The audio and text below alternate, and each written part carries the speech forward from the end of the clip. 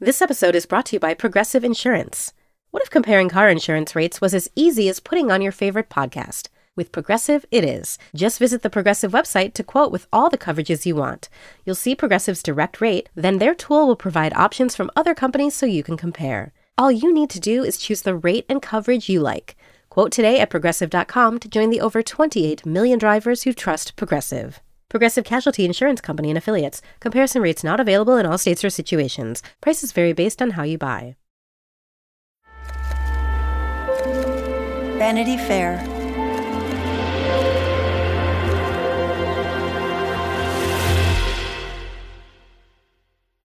Hello and welcome to Little Gold Men, the award season podcast from Vanity Fair. I am delighted and proud to introduce him as Academy Award winner. And the Oscar goes to... And the Oscar goes to... The winner, it's a tie. And any little girl who's practicing their speech on the telly, you never know. Mom, I just want an Oscar.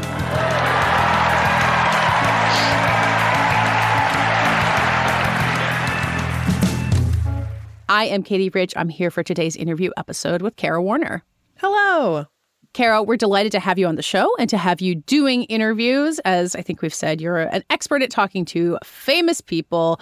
And who could be a more delightful famous person for you to catch up with for today's episode than Mark Ruffalo, the Oscar-nominated star of Poor Things? Do you guys go way back? I can imagine you like talking to him on the set of Avengers or something. That's so kind. I honestly feel like Mark Ruffalo is someone that everyone goes way back with. He's one of the more beloved humans, both, with actors and then journalists who get to interact with him. He's someone that just is so genuine. I've been at, press junkets where actors will find out that he's in the building and they will make an effort just to come by to say hello. And they're not even part of the film. Like he's one of those that you are so happy to root for and then just excited to speak to whenever he's, promoting or doing great work. Yeah. His performance in Poor Things we've been talking about for so long that it's not exactly like Ken and Barbie, but there is so much like shared DNA there. And I think a similar level of surprise when you see Poor Things. It's about this young woman played by Emma Stone and her journey. But as soon as he shows up on screen, he really almost runs away with the entire thing. And he's such a famous, nice guy that playing this total jerk is such a wonderful surprise, which I'm imagining you talked to him about.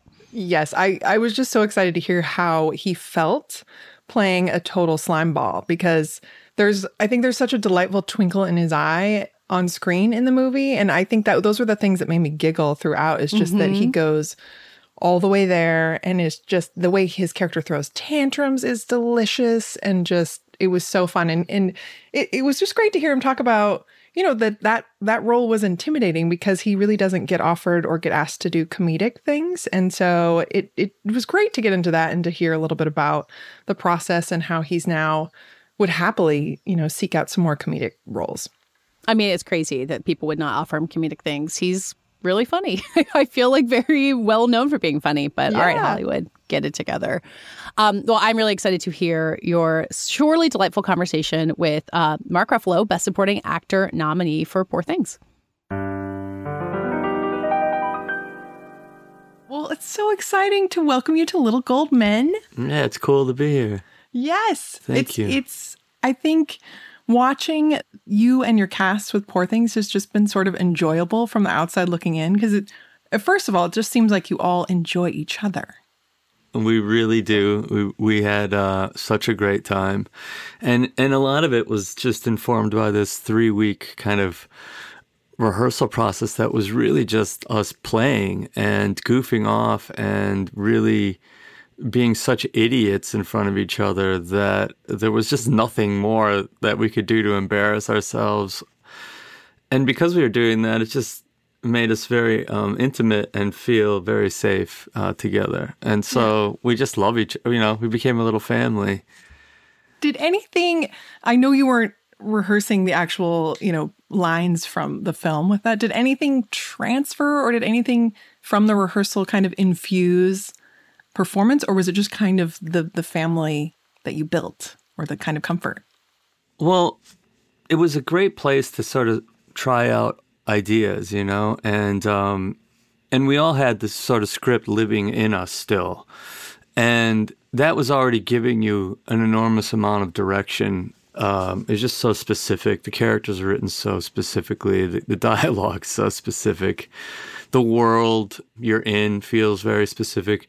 And that's also constantly building by our work with the dialect coach, by going into hair and makeup tests every day and having your look start to emerge, or going into the wardrobe costumes and having your costumes start to inform you. And so it can sound like, oh, you guys just played around for 3 weeks, but we were all sort of trying things out. And it was such a gift, because I don't know that I could have really come up with that kind of outrageous physicalization and physical comedy and that dialect and just every dimension of him without that time. Yeah. What was your first impression of Duncan? I can't remember if Yorgos told you about the character or if your first introduction was reading him. It was just reading. Yorgos he doesn't tell you very much. He tells you a lot in his silence or his laughter. Actually, there's an enormous amount of nonverbal communication that's happening. And you know, what you're seeing from those 3 weeks of us together is like, there's a communication that we have with each other that's very physical, that's, you know, not in our heads. It's very playful, and it's very, you know, and it's, I mean, not to get too woo-woo, but you start to feel people, and you feel their vibe, and you feel what's working with them, and you feel what's not. And it was very similar with Yorgos. Yeah.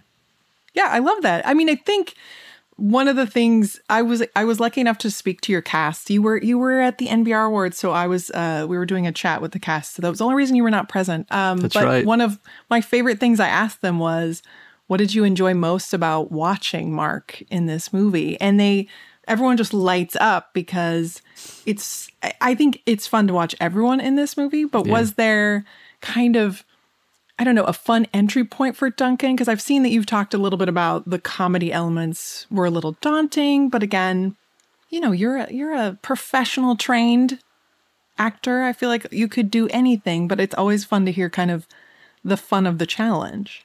You know, it was very daunting to me, and I just hadn't done anything like that since I was probably in my early 20s, you know, doing, you know, off, you know, Hollywood Boulevard independent theater. You know, I didn't even make it to New York. Right. But we were doing a lot of slapstick stuff, and we did a production of Godot that was just slapstick. It was slapstick in vaudeville, you know? And to find that world, and to, you know, we were using all these references. We were using Charlie Chaplin. We were using Buster Keaton. We were using Cirque du Soleil. We were using all the modern clowning. We were using dance. We were using all of these inputs. And then, of course, Beckett, who's just like the most opaque, impossible playwright to really get a hold of. So I'd had that experience, and I had the best time, and I wanted to have that experience again. But, you know, my film work never really got there. And so when it did happen, I was like, I don't know if I could do this anymore. I mean, I'm 56 now. I'm not 23, 24. But I want to do it. You know, I want to break free. I don't even think I realized how much I did want to break free until I was actually there breaking free. Yeah. I always think that because actors are immersing themselves in a character and kind of the environment, and some of that scene work is very intense. Is there something especially fun about inhabiting Duncan that like either lifted you, or just, can you talk about kind of the fun of how outrageous he is? I mean, some of the tantrums you get to throw are delightful. He's such a cock. A cock-a-doodle-doo. Yes. I mean, So I've been playing pretty demure, like the nice guy characters, fighting for what's right. I've had more Duncan kind of characters early on in my career. But it's been a long time since I've actually gotten to just be the biggest asshole, narcissist, child, so insecure, so outrageous, so entitled, so bratty, so much essentialist. Yes. It's just he has no boundaries. Like he does whatever he wants, all impulsively. He's so entitled and spoiled. And just to throw off all of our social conditioning, especially now when we've all become like this surveillance system of each other and all of each other's behaviors and who's doing what and did you see that? And, then it becomes a public lynching on people. Yeah. It's just a very oppressive time. And to just break free from being well behaved was so delicious. Was there one of the things I loved hearing from your costume designer, because again, the costumes are so exquisite, was that you got to experience a little padding and maybe some restriction. Can you talk about like the first time you saw or you put everything on and what that was like? Well, I was looking at a lot of pictures, from the 1800s and their drawings, their fashion plates from the 1800s, but there was there's a line to them and there's a form to them, and the waists were very thin and they were very straight, and the collars, and starting to bring that to life physically and trying to get that like quality in being and in the shape, the silhouette of the piece was something that Holly and I were really in conversation about. And at one point I was like, I want to wear a girdle. I want that waistline that these guys have. I think he wears a girdle. And they're like, oh, you could. And I was like, and when he takes his clothes off, he still has, let's see his girdle, Yes. And so that was, and then we're like, we wanted those curves that they had in those plates, Right. So we were adding padding to my thighs, to my ass, to my calves. So we got all those shapes that are really accentuated in those plates and impossible for a human being to actually have. We were like, I was basically like the Barbie of guys, in the turn of the century. Right. I think that's a good way to describe Duncan. How did it impact your movement, or did it? Well, it just, I'm wearing literally high heels like this. So I'm on my toes, it's everything's very forward and up. And, I had a cod piece. We had this huge cod piece made so that that he wore him, that Duncan wanted to look that way. And so he has this big stuffed propensis, and he's, and that all sort of, he had BDE, Yes. So it all sort of like starts to take shape, and the costume's actually giving you so much of that if you know how to listen to it. Yeah. And you don't fight against it. You actually say yes to it, and you're willing to be uncomfortable for a while until you feel natural, until you feel comfortable in it. Right. Duncan, a true peacock, right? True peacock in all the sense of the words. Such a peacock, and so fun to play. The Run Through with Vogue is where you'll meet all the most exciting people in fashion and culture. I am Fran Lebowitz. Who should be the mayor of New York? We all support that. We support that. Very nice. Nikki. Yes. It's been really great being in this beautiful pink room. All right, Usher, can you hear us? I can hear you. All right. Can you hear me? We can. We can. All right, here we are. On the podcast, you'll learn how Vogue really works. Sometimes we'll come in for a second or even third run through until we are AWOC. Can you tell us what AWOC means? It means AWOK, Anna Wintour okay. I'm Cho Minardi. And I'm Chloe Mel. And we're the hosts of The Run Through with Vogue, where fashion and culture collide.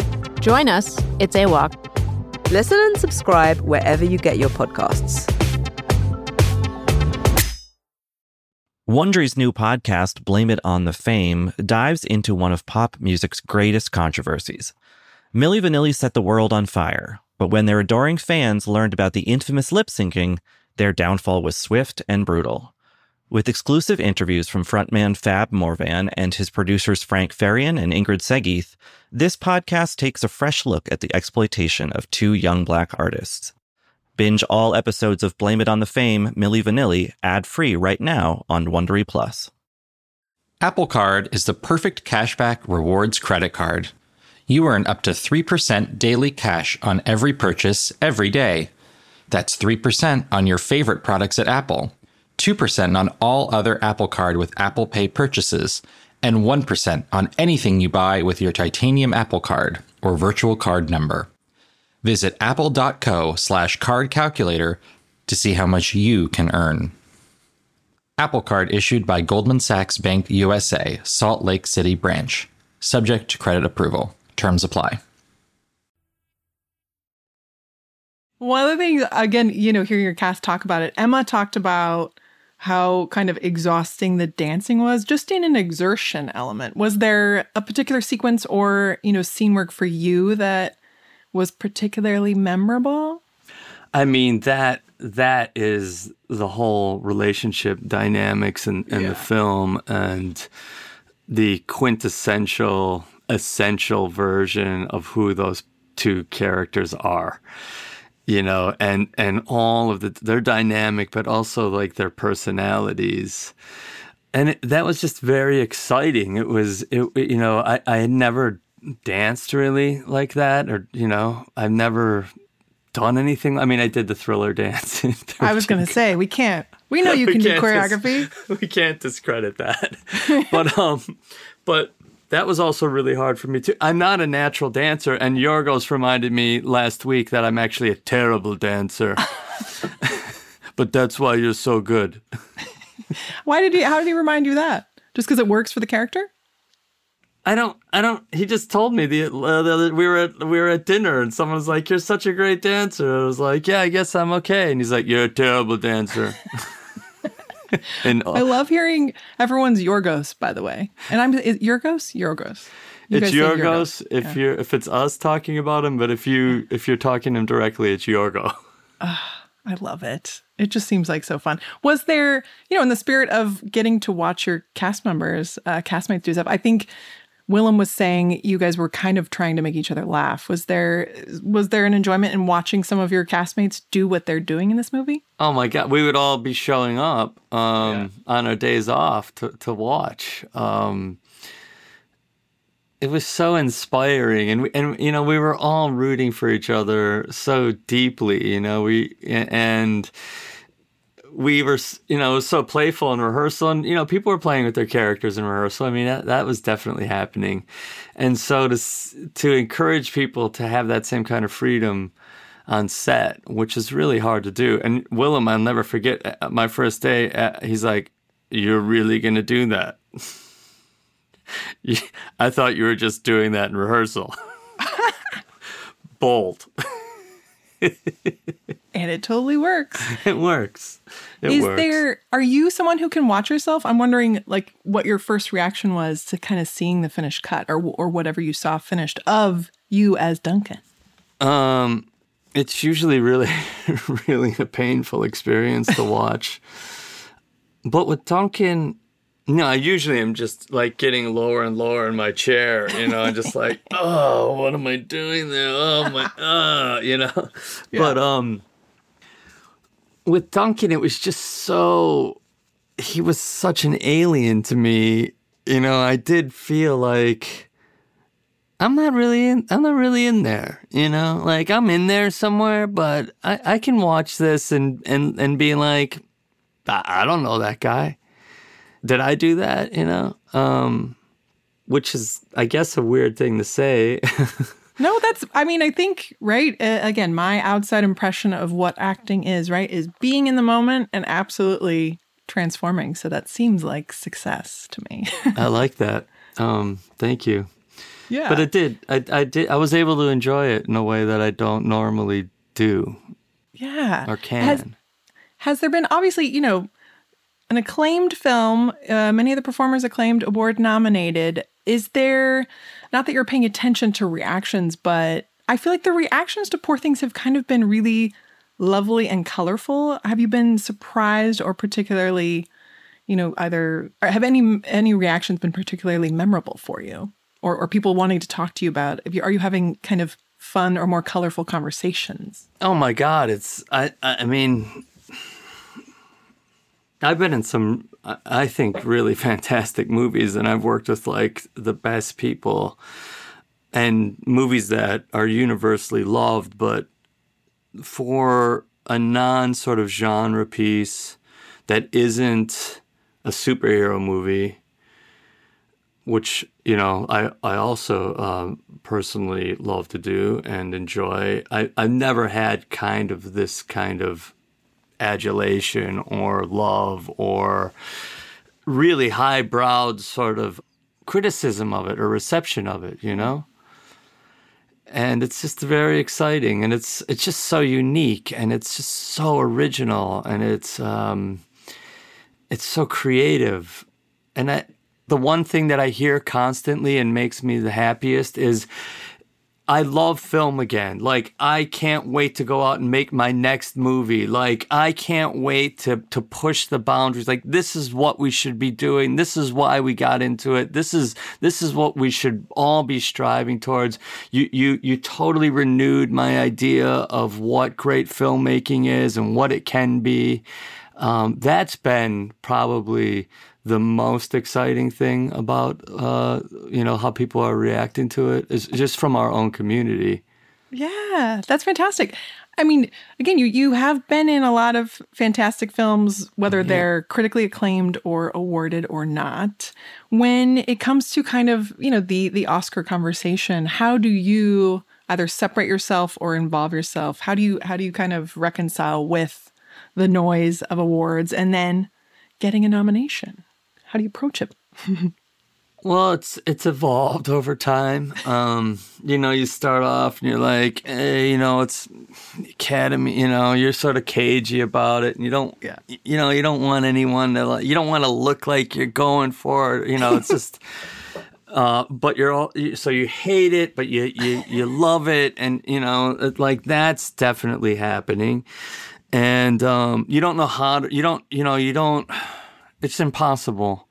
It's an impossible situation in a way, because, you know, you don't want to get caught up in it, and it's weird to be up against your fellow actors in this kind of competitive way in something that's just really so abstract from what we actually do, you know?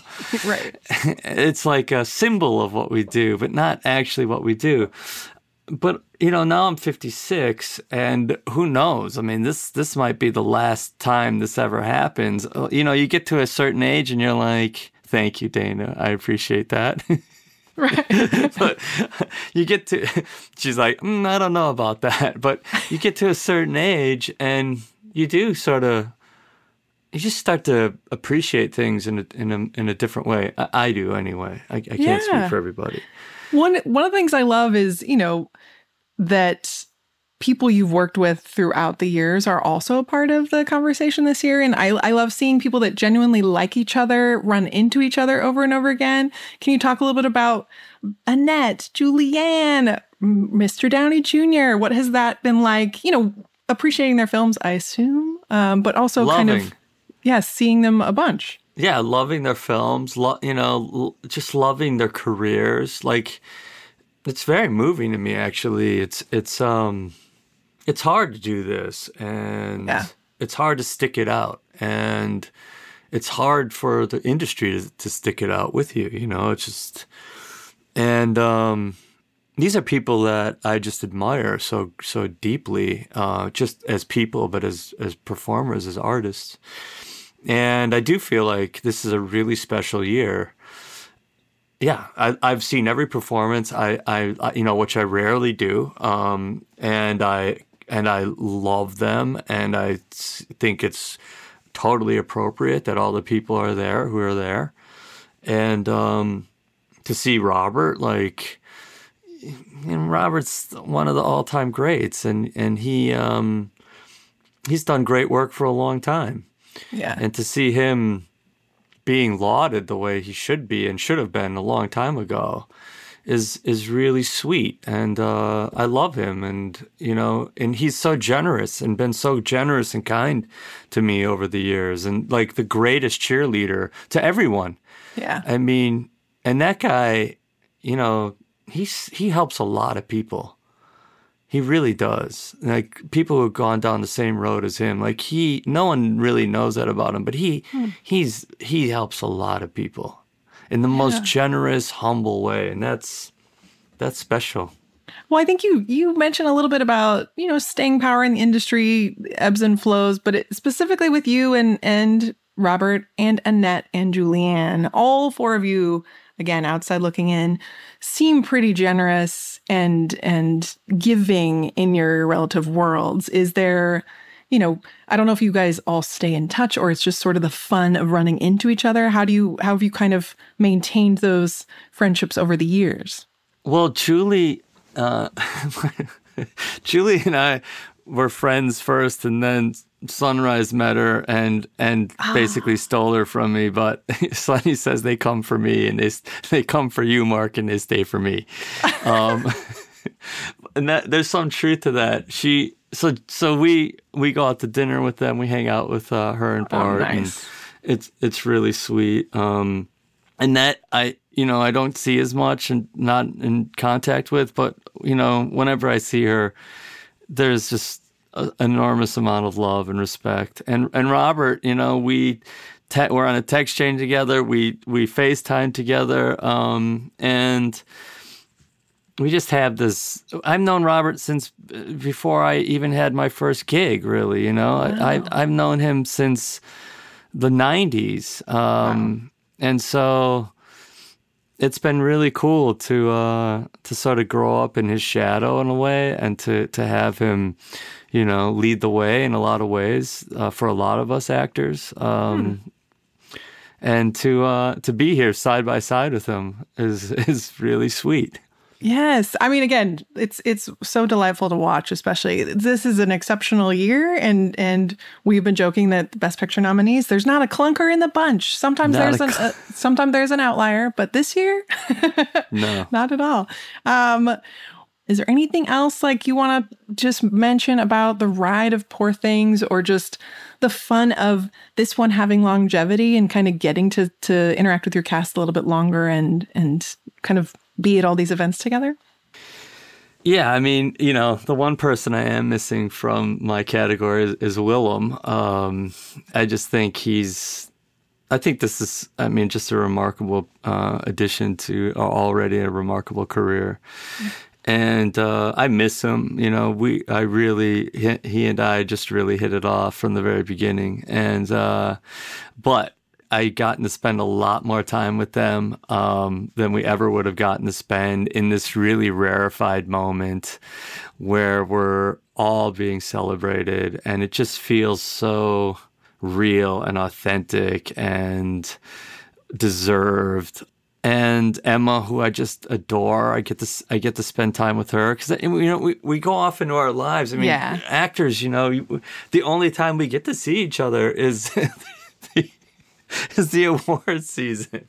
I mean, we're all sort of doing our thing unless we're really in close proximity with each other. And so it's been beautiful to get to spend more time with everybody, and then just to hang out with all the people that you never get to see. Yes.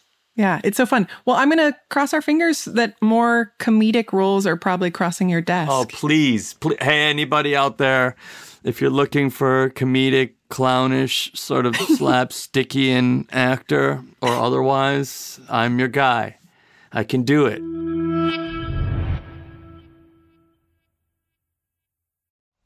So now for our second interview, I do worry we're setting an unfair standard for Little Gold Men pairs in terms of like delightful people to talk to, because I talked to the writer and director of American Fiction, Cord Jefferson, who is a first-time Oscar nominee. This was his first film. He used to work at Gawker with our colleague Richard Lawson, and everyone who's ever been in New York media isn't very jealous of all of Cord's success, although I think we all know that he has talent that maybe the rest of us would need to match. But American Fiction has been such a wonderful kind of underdog surprise of the season. And I liked getting the chance to talk to Cord about the Toronto premiere that I was at and kind of what he expected going into it and how he kind of managed expectations going from there. Kara, I know you weren't at Toronto, but I assume you've seen the same thing I have this season, where people being like, wait, did you know about this movie and how great it is? It sneaks up on people, and I think it's continuing to. Right. And I think people are seeking it out that wouldn't otherwise. I've just been hearing that, like, I have seen people kind of comment, oh, I saw American Fiction this weekend. And it's a very pleasant surprise that people have sought it out and gone to see it. And I'm so looking forward to hearing what you guys talk about, because I've only had a brief interaction with him, and he seems like someone you can talk about with anything. You know, he has just really thoughtful things to say and is a great conversationalist. Yeah. I mean, we talked about like the tech billionaires ruining Hollywood, and then also like the writing process. So we went everywhere. But I love what you're saying about people seeking it out, because we talked for a while about how he pitched the movie. When he made the movie, the title was Fuck, which if you've seen American Fiction, you kind of get why that would be the title. And then he kind of realized like this movie won't be released anywhere but tiny theaters if we don't give it a new title, which I guess you could call like, you know, scaling back on artistic ambitions, which you can imagine Jeffrey Wright's character in the movie, Monk, being really dismissive of, but I think it's paid off. As you and I have told my father-in-law to watch this movie. It's really has something for everybody, while also having kind of the subversive ideas you would have imagined with that original title. So it paid off. Absolutely. Yeah. I had a great time talking to Cord, and I think you'll enjoy listening to it. So hear my conversation with Cord Jefferson, the writer and director of the 5-time Oscar-nominated, including Best Picture, American Fiction.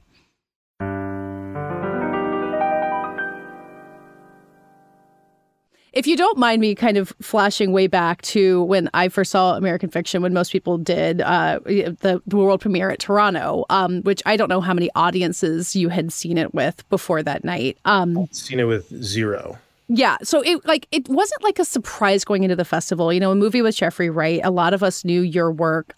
But it was more under the radar than sometimes movies come into Toronto, I think, because the strikes were still going on. There was, there was not the pomp and circumstance. And it was this thing where so many of us came out of this and were like, oh, my God, did you know about this? And I wonder how that felt from your end. You knew you'd made your movie, but I think the expectations game can be so different. So how did you feel going into that? And maybe when did you have the sense that it had gone well?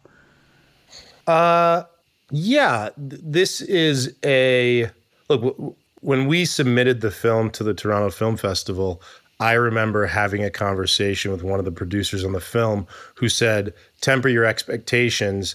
This is a very competitive year. It might not get in. And he was like, and it is. It's like 75% of the huge directors in the world decided to make a movie this year. You know, so he was like, you know, it might not get in. So I was literally jumping up and down for joy in my kitchen when the movie even got into the festival. Yeah. I was prepared that it might not get in. We'd been rejected from other festivals. And so to me, it was like, we got in, this is incredible. And so I didn't even allow myself to like dream bigger than that. I was like, we just got into a film festival.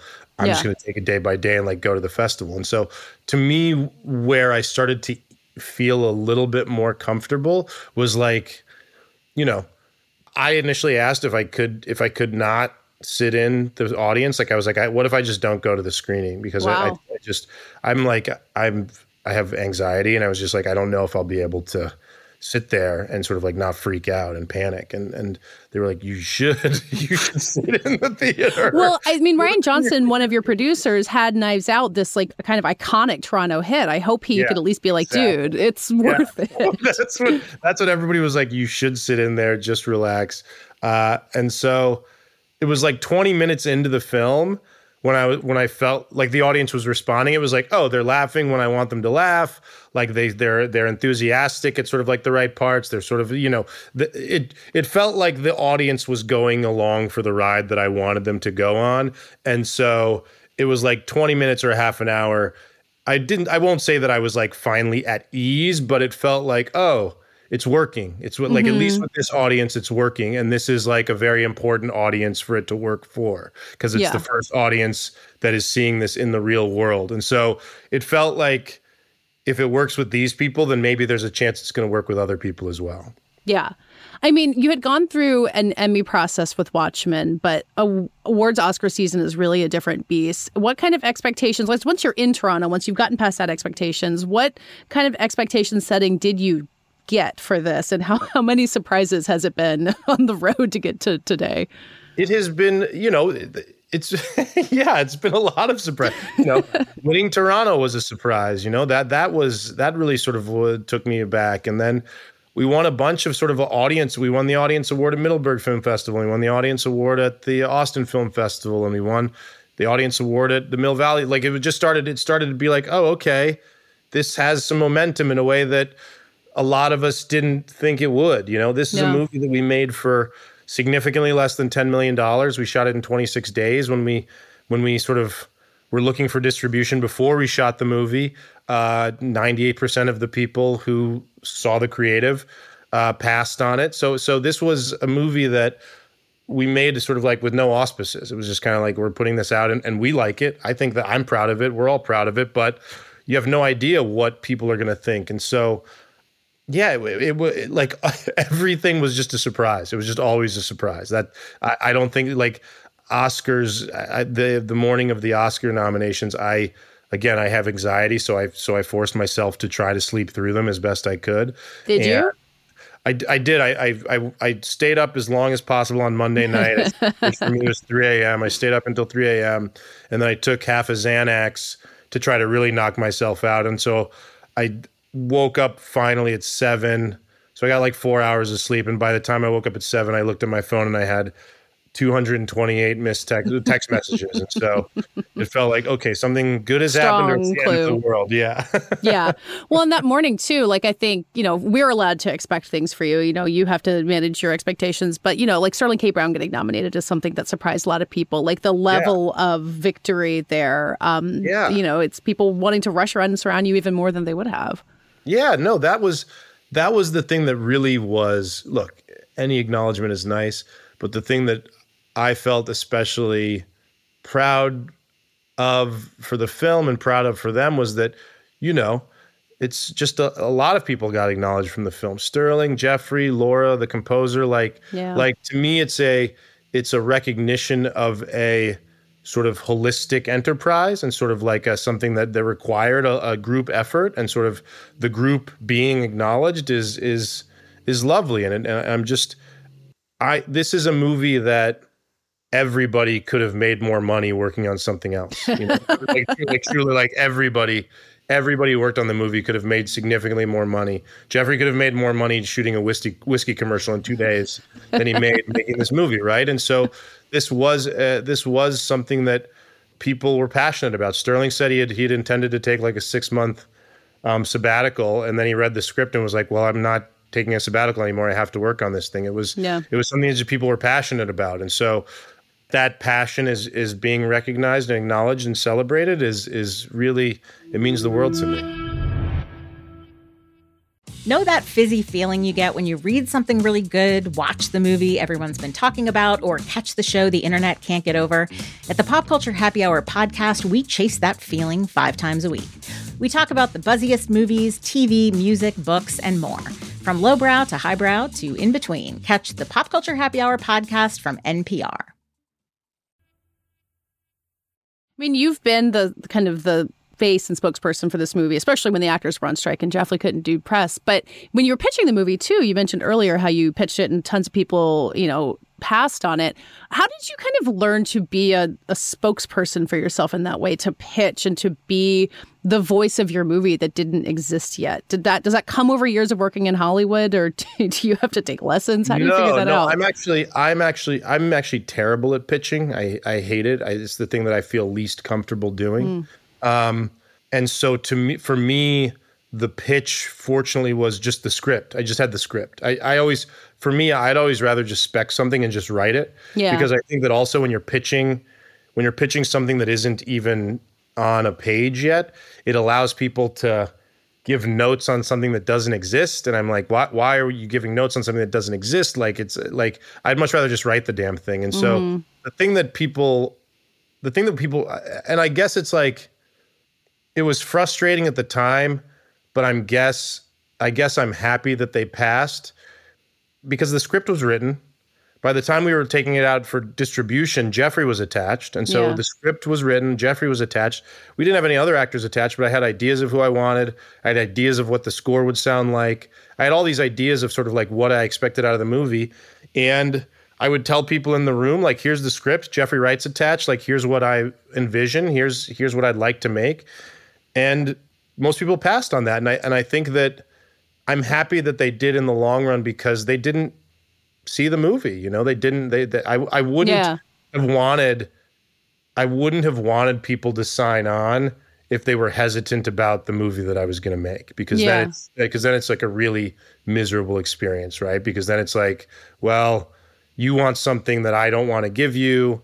And then we just sort of like are locking horns, and it's just, especially because it's the first thing that I've made. At some point, somebody might have come along and just said, like, we're taking control of this thing, and like, who knows what happens then. So it was frustrating and dispiriting at the time to have so many people sort of, because that's the thing. I'd never experienced more effusive praise about the creative in my life. Like I've had people pass on stuff that I do a lot. You know, that's the nature of this business, is rejection. But I had never before, like, I was brought into rooms where people were like, this is one of the best scripts that I've read in years. This is one of the best scripts that I've ever read. My God, like Jeffrey Wright, we loved, like, people were just like crazy. And maybe they were just blowing smoke. I have no idea. But it seemed like people were genuinely enthusiastic. And then when it came time to actually offer us money for the film, it was like, not really for us. And so that to me was, it was frustrating, but you know, I think that for me, the best sales tool for me is always just the script. And it's like, here's the way that I see it. And it's not like, I'm not taking notes on this. I'm not one of those people who's precious about it. But to me, the best sales tool is just like, here's what it looks like. And you can either see it or you can't see it, you know?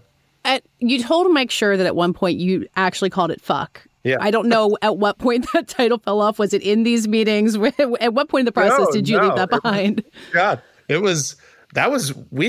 fuck was on the clapper.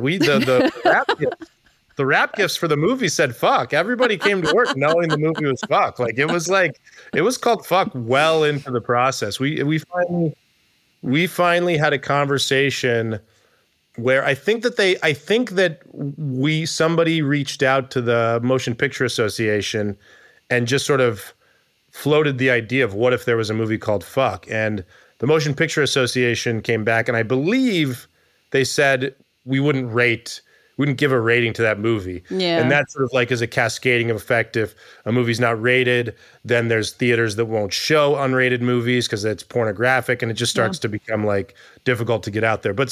But the real selling point wasn't even that, because I was like, screw them, it's a joke, they can't. But the real selling point was a producer finally came to me and he was like, look, if you Google fuck movie, nobody's going to find our movie. It's just going to be porn. It's going to be sort of like pages and pages of porn. So he was like, we need to change it. And so, but it was fuck throughout the entire shooting process. It was fuck when I sent it to all the actors. Like it was just it was a good gimmick at first, because it's like everybody has a lot of scripts to read.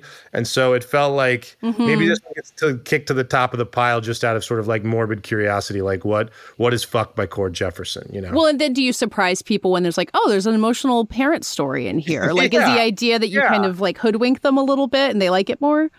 Yeah, I think that, like, for me, and maybe it comes like, I really, I used to work at Gawker, as you may know, and to me, the best, I always thought, like, people would ask, like, what's the perfect Gawker story? And I would always say, smart stuff done stupid and stupid stuff done smart. And so, like, and like that I think was like the perfect bullseye for a Gawker story. And so to me, a movie that's called Fuck, but then you open it and it's like about this like novelist and college professor, and sort of like there's all these sort of like, you know, weighty ideas about identity and race. Yeah. It's like a nice little, it's a funny sort of like juxtaposition of this like really crass title with a movie that is actually sort of anything but crass. Yeah. I mean, also, I think you've talked about, you grew up in Arizona, like you want this movie to be able to be seen by people who are not in New York and LA. Because I think the point of reference I hear most often for like the tone of this movie is James L. Brooks, who would have made, Terms of Endearment was the highest grossing movie of its year. Like it can be like super broad and appealing and have all that subversive stuff in there at the same time. So that was part of how you came around to it too, right? To let people in Tucson see it. Yeah, I just wanted it to feel, I wanted this to be a movie that was inviting, and that ultimately was sort of like the real sort of like heart of the decision was like, this is less inviting to people and you want this to be inviting. And so that is ultimately what sort of swayed it. Yeah. Although I've never seen Terms of Endearment. People keep bringing up Terms of Endearment, and I gotta watch it. I've never seen Terms of Endearment. I guess I more think of Broadcast News because Broadcast News has the like satire aspect to it of the news. But no, you're not the first person who said that. Like that, multiple people have said that to me at this point. I gotta watch it. Yeah, I mean, Terms of Endearment has the like thorny like relationship within a family, I think, more, which would be, watch Terms of Endearment and then watch Shirley MacLaine's Best Actress Acceptance speech for Terms of Endearment, which is an all-timer. She's amazing. I love her. Yeah, she's the best. She ends it by saying, "I deserve this. Thank you." Classic. I want someone else to do it so badly. I don't know if people who aren't in media think about you being at Gawker as much as the rest of us do, because I feel like in the early 2010s, there was this whole thing being like, everyone's getting out of media. They're going to go to Hollywood where there's actual money and you actually get to tell your stories. And I think the way that you've talked about it is it was kind of like leaving one crazy business and finding something crazy in another one. Did it feel as much like as the scales lifting from your eyes as it seems to me, where you kind of realize it's run by the sort of the same people and sort of the same limited imagination, and then having to fight your way from there? Yeah. Yes. And also, I think that I got into this industry, not at the beginning by any means, because it had already happened, but like this industry, Hollywood, is being overtaken by tech billionaires. Yeah. Same way that media is being overtaken by tech billionaires. And so that brings the same troubles that I was dealing with at Gawker. Yeah. And we were all dealing with in sort of like media at the time and are still dealing with, like, all of those same issues are coming to bear. And I don't know if you noticed, it's not gotten better since you left media. I don't know if you've been reading the news. No, believe me, I stay in touch with my former Gawker colleagues and a lot of people. And, I have a ton of friends who are still journalists and in media. I was actually just talking to Kara Swisher the other day on her podcast, and she said she's about to come out with an entire book about the ways in which sort of like tech billionaire sort of toxicity is polluting film and television. And so I think that to me is really what knocked the scales off my eyes. Was like, oh, you can't escape these people anymore. These people are here to stay for the time being, and like we just all need to figure out how to work around them, as opposed to sort of like thinking that we can run away from them. Because at first there was part of me that was like, oh, I'm running away from these people. Great. Never have to think about them ever again in my life. And then I got here and I was like, oh, okay. I guess they're here too. Well, it's like Issa Rae said something publicly kind of similar to this recently. And then Dakota Johnson said something like this, like promoting Madam Web. Like there's been this interesting ability to kind of acknowledge that rot at the top that I don't think existed before the strikes. And I don't want you to tell me you feel more optimistic because, things are still hard. But do you think the fact that people are willing to say it out loud is going to help anything? Yes. And I think that we've gotten to a place now where a lot of people, like I remember, I'm sort of an elder millennial, I guess we're called. Same. Geriatric millennial. Yep. Where like I remember life before the internet. Mm-hmm. And I remember sort of like the promise of the internet being, this is going to democratize the world. It's going to sort of like it's going to sort of like allow the little guy a chance to speak up. And these people are the people who are giving us this stuff are like benevolent geniuses who just want to sort of like allow us to communicate better and see photos of our families and sort of like talk to people around the world. And they have nothing but sort of like good hopes and dreams for this stuff. Yeah. And then you sort of like we're 20 years into it and it's like, oh, these people are just fucking corporate barons the same way that like that all these other people were corporate barons before them, right? The like Carnegies, it goes back the same way. Like these people are just like, they're not benevolent. They don't have our best interests at heart. And we're all seeing that and we're all suffering from it now. People are constantly losing their jobs. We see that not only are people already constantly losing their jobs, they are actively working to like the number one job in most states in America is truck driver. Like what happens and we know as soon as self-driving cars are sort of road safe, that is a job that is going away forever. We've just and it's like TV writers, we understand that like that's why we were fighting so hard against AI is because we know they are actively working all the time to try to eliminate human beings from commerce, right? Except as consumers and not sort of like as sort of like employees and creatives. And so to me, I think that what's happening is like a lot of people are waking up from this fantasy that they were waking up from this dream world that was sold to us. They're like, no, these people are here to help. They're all here to help. And we realize like, oh, there's like Elon Musk is like a race replacement theory guy, right? And Peter Thiel is like suing publications that he doesn't like out of business. And these people are not, they're not for sort of like the benefit of the common man. Like they're for the benefit of themselves. And so I think that I'm happy that sort of like more people are speaking out about it, but I'm also think that I'm happy to see that I think you're seeing a lot of people rebel against it, I think, and not just in this industry, I think in all industries. And so that gives me hope that at least the tides are turning against this idea. Like, I really do think that we were all sort of like living in this fantasy land that like Silicon Valley is going to save us. Like they're going to solve all of our problems. And it's like, no, they're just going to give us like a bunch more problems that we didn't know that we sort of like didn't have before. Yeah. Or they're going to augment the problems that already existed.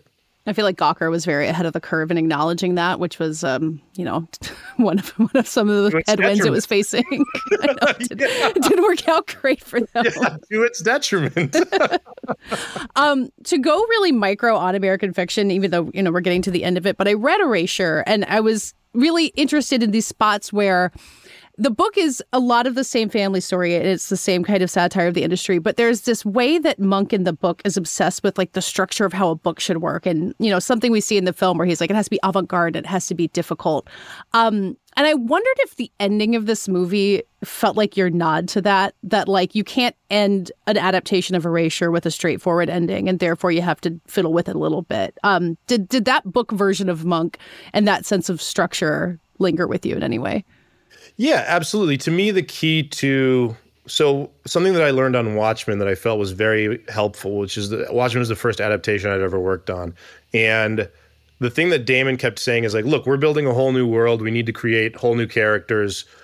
And so there's like a blue sky in front of us. But to give us some parameters for discussion, he always said it needs to feel Watchmen. Mm-hmm. I don't care if it's sort of like this left of center idea that's like out of nowhere, as long as it gives us the same feeling that the original comic book did. And we understand the intangibility of that feeling. Like we understand what that means. And so somebody would pitch something and you'd be like, that's a good pitch, but it just doesn't feel Watchmen, right? It doesn't feel like what we should be doing. And so to me, when I got, that was an important lesson in like what good adaptation is. It isn't necessarily hewing so closely to the text. It's sort of what is something that feels like it's the essence of what the novel or whatever you're trying to adapt is. And so to me, the three tent poles that I felt like were important were, the first one is it had to be funny. Yeah. Because Erasure is very funny. The second was that it couldn't be didactic, because sort of like the entire point of Erasure is that sort of it doesn't offer solutions. It just sort of like says you're an adult. It allows you to sort of like figure out what you want to say about it. And then the Third was exactly to your point. It's metatextual. Yeah. Is that sort of like Percival's writing is very frequently metatextual and experimental, and so I knew that I wanted to that I had to have something that felt a little meta, like the book does. And so to me, I was sort of like the ending was the last thing to come, like literally. Not obviously the ending's the last thing to come in the writing, but the original ending to the script was vastly different than the ending that it became. And we were like a month out from pre-production, and one of the producers called me and was like, we really just got to figure out what the ending is going to be. So you got to figure it out. And so I went and slept on. He said, we were having this conversation on a long drive. I was taking a long drive to this wedding that I had to go to.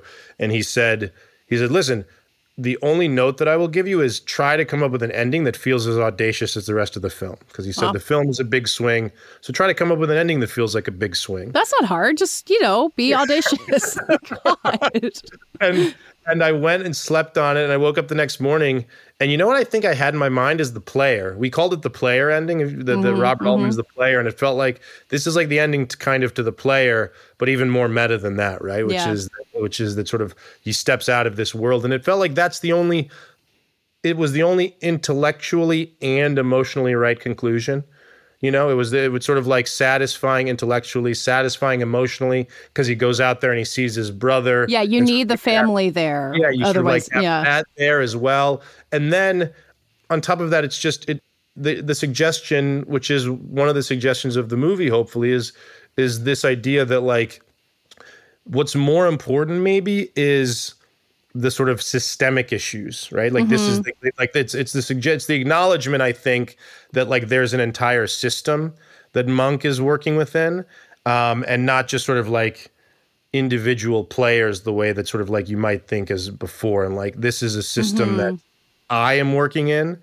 This is a system in which like Monk is working in. This is originally I'll tell you the only difference between that ending that I first wrote after he said be audacious was I got a little bit too audacious, and I initially wrote myself into the it was me there with Monk, and everybody was like, this is crazy. Why not? What if you had done that and then Killers of the Flower Moon comes out and Scorsese's at the end of that one too? It been both of you. Yeah, good company. Very weird, amazing company. But they were like, it's funny because they were like, nobody knows who you are. It'll be so weird. They're like, it'll be so confusing. Martin Scorsese, at least it's Martin Scorsese. He's been in a lot of his own movies. He's kind of laid the track for that. Is this like Jeffrey Wright's stand-in? Like, because Jeffrey and I have also started to look alike, especially when I'm wearing my glasses. So it would have just been chaos. That's really funny. I mean, Erasure ends in a quote in Latin that I then had to Google immediately, which I'm sure everyone else has had to do too. So, I mean, audacious really is the. But that quote is why I felt like it can't be didactic, because the quote the quote is, "I offer no hypothesis." Yeah, that's a hard thing to do. Yeah. When you're on Watchmen, you got Damon telling you it feels Watchmen. You've got a room of people to bounce off what isn't Watchmen. You're doing this on your own. It's in your own head to decide what is Erasure, fuck, whatever. How do you learn to make that voice inside your head as opposed to in a room full of people? It's hard, It's a look. I'm not the kind of person who's like, I show my writing to a lot of people. I showed the script to Damon Lindelof. I showed the script to Mike Schur. They're like my biggest mentors in this industry, and sort of like they've become really close friends. And so it's not like I'm doing this just in a vacuum where it's like I don't show it to anybody. It's like, and then it's like we're shooting what I wrote. So I do have sort of like a brain trust that I believe in, that I will show the work to. And so it's not just me, but that was also part of it. Just the voice being in my head was part of one of the things that was exciting to me, because I have a fabulous TV career. I loved working on every show that I worked on. I really worked for some people that Damon and Mike and Jesse Armstrong, like people whose work I really love and respect. And I feel really great about all the TV experiences I had. But there was always this little nagging chip on my shoulder almost about like, do you think you can do this without them? Yeah. Like prove it. It's like you want an Emmy, but you won an Emmy on Damon's show, and sort of like people love The Good Place, but The Good Place is Mike's show. Like there's just a part of me that's like, can you do this without the training wheels of like bosses and a writer's room? Like, could you do this on your own? And so to me, that was a part of what I was looking for, was like, can you do this by yourself? Can you do this with a script that you wrote, a movie that you directed? Can you find some success without the help of sort of like these, it's kind of like the bird leaving the nest. Mm-hmm. And so part of the experience was this feeling of like, can I do this or not? And it's like, am I going to sink or swim when I finally go out on my own? And so that was part of the experience. And yes, it was definitely scary. It was far more scary than working in a writer's room, of course, but it was a good fear, and sort of like I'm really happy that I went through it. Yeah. To wrap it up by going back to award season, you won that Emmy for Watchmen, but that was with the COVID Emmys, where you're like I vividly remember it's like 8 of you guys like standing in a room with like a flag on the wall, I think. Damon's living room. That was Damon's. So like award season is weird, but that has to have been weirder. Like it's got to be less strange doing this all in real life, right? Well, no, yeah. Oh my God. And it was also like, I'll tell you what was really strange about it was like, I was like, are we all gonna die? Like, I was like, when the aliens find like our bodies, are they gonna think like these people were like giving trophies out when they were all dying? Like it's like these people were like putting on tuxedos and standing in to backyards. Give each other COVID. Yeah, like giving like while the whole world was dying. Like that was the thing that I couldn't. It's like. It would have like the thing that I kept thinking was like, it's like people's talk about rearranging deck chairs on the Titanic. But imagine like giving each other awards on the like as the Titanic. Like imagine giving each other like you did like yeah. Like what is the like? It's like imagine having an award show on the Titanic. That's how it felt. Like, well, are we crazy? It was weird. It was fun. I mean, I'm sure that you guys felt this. Like, it was just like, oh, can we just have this? Can we just do this silly thing while everything is miserable?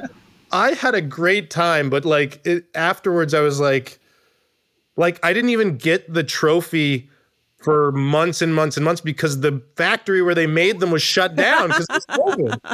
Because it was COVID. So they were like, we're not making these. It's like, we're not essential workers. Go home.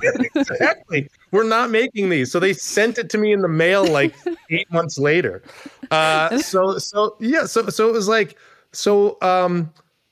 look, I love the movie. I'm so proud of the movie. I love talking about it. I'm so proud of the work. I'm so proud of everybody who worked on it.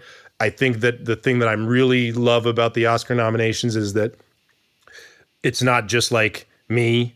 It's like sort of like it's acknowledging that the film is the work of hundreds of other people, and that other people are being acknowledged for that work is like means the world to me. But yeah, the outside of that, it's like the thing that I really like doing this in the real world is like, going to, I was at an award show thing in London a couple weeks or last week, and like was talking to Jonathan Glazer, and like I got to hang out with Jonathan Glazer and like tell him how obsessed I am with his movies and sort of like hear his thought, like ask him, why he takes time between projects that he does, and sort of like, and I get to meet other creatives and other people who are interested in this kind of stuff, like yourself, and like it's just that to me has been the nice thing is I really like the camaraderie in this industry. Yeah. That is the one thing that I really missed about working at Gawker is that I really, media is sort of like a community, and you meet people and you go work at different jobs, and they go and like people travel around, but you stay together and you stay close. And so I really miss the camaraderie of media. And I think that this has allowed me a little bit more of the camaraderie that I was missing, is sort of like the ability to meet the people who work in this industry and sort of and spend time here and talk about art with them and talk about their work and talk about my work. Like that has been incredibly meaningful to me. So and to feel that's what's nice about the Oscars is that it's other artists, to feel like you are like they're like saying like, yes, like welcome into the fold. That is that is incredibly gratifying and warm. Yeah, I heard you did a conversation with Ruben Östlund that I'm very intrigued to watch. Like that, I feel like you guys could have a lot to talk about. Yeah, truly. Like that guy, he asked me once, and I may try to like convince him to like do this together, but the first question he asked me was like, have you thought about trying to write a satirical movie about awards season? I was like, man, that would be really cool, and I would watch the hell out of that. And I was like, have you? And he said, no.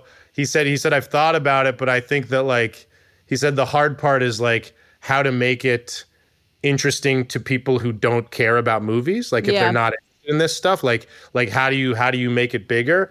And so like I've been trying to crack that nut, and so maybe that would be like I would love to do that with Ruben. I think it would be so interesting. I heard Sarah Polley say sometime last season that she wanted to make a movie about award season too. So either you guys all team up or you race each other. I feel like her take would be really different from Ruben's and different from yours, but like a New York Stories thing where you each do. Yeah, no, I love that. I love that. That would actually be really cool. Yeah, all right, we're gonna work on making that happen. That does it for today's show. We'll be back later next week. You can hear about Kara's further adventures in Los Angeles and award season. Find us in the meantime at Vanity Fair, on social media at VF Awards Insider. I'm out there at Katie Rich, and Kara J. Warner. Our editor and producer, as always, is Brett Fuchs.